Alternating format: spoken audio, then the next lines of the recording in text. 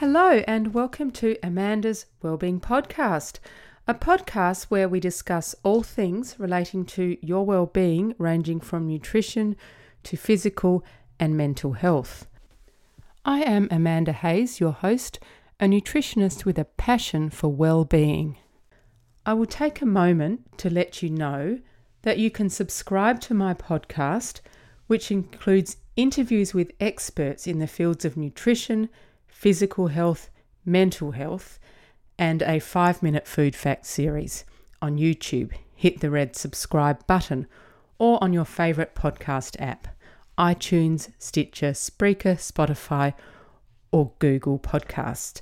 Today, the guest does not need any introduction because it is me. I am going to talk to you about my recent race in Cairns, which was a 70.3, in other words, a half Ironman. It consists of a 1.9 kilometre swim, a 90 kilometre bike ride, and a 21 kilometre run. So, in terms of my preparation, once I decided to do the 70.3, the first step towards the goal was to engage Nick Muxlow. Nick was the first guest on my podcast in episode 1. And he has coached me to the start and finish, I'm happy to say, of the Eurobilla 56 kilometre ultra and the Larapinta 4-day stage race. So I knew I was in good hands with Nick. Then, at Nick's suggestion, I joined the Lakers Triathlon Club. And what a happy association that has been. I've met some really amazing people. In the race, I'll just give you a picture of what kind of athlete I am. Because this was my first 70.3, my main goal was to finish and see whether I enjoyed it. In other words, I did not want to go crazy on gear in case I decided not to do another one. So what did I invest in? I bought a basic wetsuit, lightweight running shoes, new bike shoes, a good aero helmet, aero bars, and I had a bike fit done to make sure my overall position on my bike was more aerodynamic. What I did not invest in, I didn't invest in a new super duper aero bike. I used my 6-year-old entry-level but much loved road bike with mechanical gears and rim brakes. It did look a little bit out of place there, I have to say. Nor did I invest in tri-wheels, power meter pedals, or a specific bike computer. So as you can see, all in all, I am just an also-ran. Setbacks. I can't imagine anyone trains for a big race like a marathon or an ultra or a tri without encountering some setbacks along the way. Whether it's a busy period at work, an illness that interrupts your training, or possibly worse, an injury that takes time to heal. So I had a few setbacks during my training. I have a long-standing upper hamstring tendinitis issue, and I tackled that with numerous visits to my physio and tailored exercises at the gym. And yes, for once, I actually did do my physio exercises. I also had a platelet-rich plasma, known as a PRP, injection at the site to help with healing. Another setback was that I got a cold that developed into a chest infection about 5 weeks before the race, and that really knocked me about. I also had a very busy period with my children in the lead up, but all of that is to be expected, and Nick navigated me around it. The day before I was due to fly to Cairns, I woke up with a cold. It didn't seem like too bad a cold, but I was really not thrilled, and I was especially annoyed because I thought I'd had my one cold of the season already. So I flew up to Cairns on the Monday before the event of the coming weekend, and I arrived with totally blocked ears. For that day and the next 2, I felt absolutely average. On a scale of 1 to 10, where 10 is feeling invincible, I ranked myself at 3, and I seriously doubted whether I would make the start line. I rested, I drank lots of fluid, I bombarded myself with vitamin C, even though the jury is out on whether this actually helps. I took myself off to see a doctor to make sure I didn't have a chest infection and that wouldn't be dangerous to race. So I did what I could. I woke up early on Thursday feeling noticeably better. I would say about a 6 out of 10. So I decided to swim the 1.5 kilometre race I had registered for on Green Island. And I was really glad I did, because it was fun and I met a very interesting neuroscientist, and he is going to be a guest on my podcast, so that's something to look forward to. On Friday morning, I was up to about a 7 out of 10, so I went for a short ride, about 20 k's, and then met up with Nick, my coach, for breakfast. So no, Nick did not travel up to Cairns because I was racing. It was just a happy coincidence. He was there to support his amazing girlfriend Amber, who did the full Ironman. So some of my observations about triathlon. It is a crazy sport.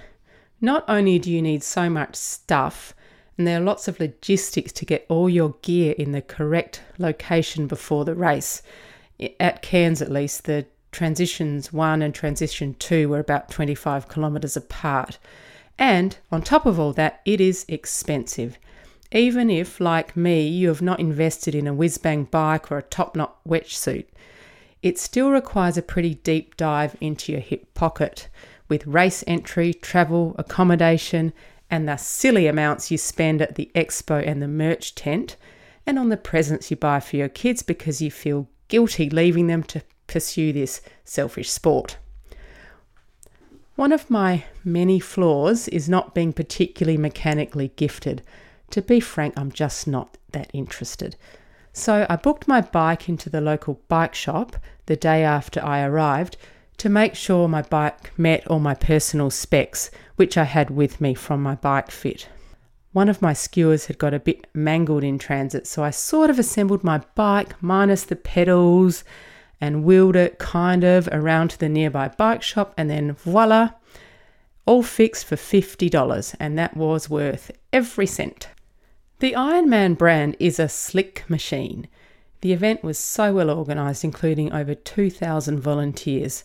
There were fit people wandering around everywhere, and it's an exceptionally friendly crowd, so even though I was up there alone, I never felt lonely. I spoke to lots of other athletes, and people compete in races like the Ironman and the 70.3 for all sorts of reasons. There are those super sporty jock types that are really competitive. There are people who want to prove to themselves that they can do it and like to challenge themselves. So that's me. There are people who want to exercise their demons. I met a woman who took up triathlon after her husband died, and a man who used to be morbidly obese and now has done over 10 full Ironmans. Everywhere I went, I overheard nerdy conversations about race nutrition plans, training regimes, group sets, and the like. One can totally get away with that at an Ironman Expo, but hopefully these people are self-aware enough not to chew the ear off someone who is not into such pursuits. So, on to my race. My day started at 3:15 a.m. I had to get myself organised, put my race tattoo on, make some breakfast to take, and walk to the bus for a 4:10 a.m. transport to the start. I was still feeling under par.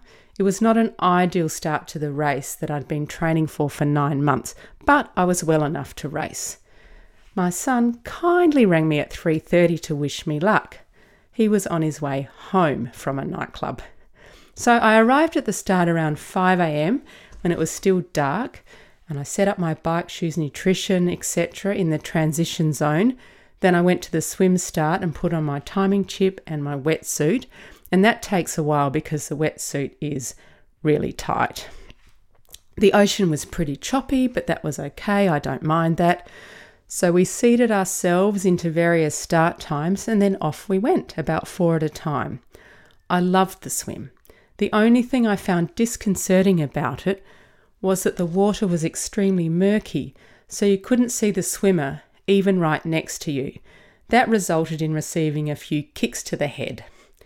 So the swim of 1.9 kilometres took me 35 minutes, so I was off to a good start. I ran from the swim to the transition, ripping off my goggles, my 2 caps and my wetsuit en route. I shoved on my helmet, my sunnies, my bike shoes, and then I ran with my bike to the Mount Line for the 90-kilometre ride. I'm the first to admit there's a lot of room for improvement in my cycling. So I paced myself in the ride, and I can honestly say I absolutely loved it. The route was scenic.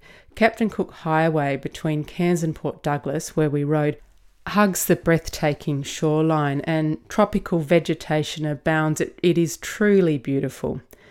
The bike course was undulating, but there were no really steep parts. I got a few little thrills as I overtook some guys on crazy-looking aero bikes, but that only happened a few times. By the 70-kilometre mark, I was looking forward to getting off my bike. Chafing was starting, which is an occupational hazard in these races, and it was heating up. I made it to T2, Transition 2, after 3 hours and 17 minutes on my bike, feeling okay. So I racked my bike and helmet, changed shoes, shoved on a hat, and then, on my physio's advice, stretched out my hip flexors. And that really helps me. So off I hobbled. I wish I was saying off I ran to the start of the 21-kilometre run. By then, it was hot, and as always, when I change from riding to running, my legs feel odd, stiff and wobbly, but usually after about 10 minutes, that feeling subsides and I find some kind of a rhythm. Sadly, that was not to be. I never found a rhythm, and every step was just hard work. In the end, the run was a complete mental battle for me, and I repeated dig deep to myself most of the way. I channeled a very dear friend who's been known to write that phrase on her knuckles when she races, Jen. I walked through all of the aid stations, and on about 4, occasions I walked for 60 seconds.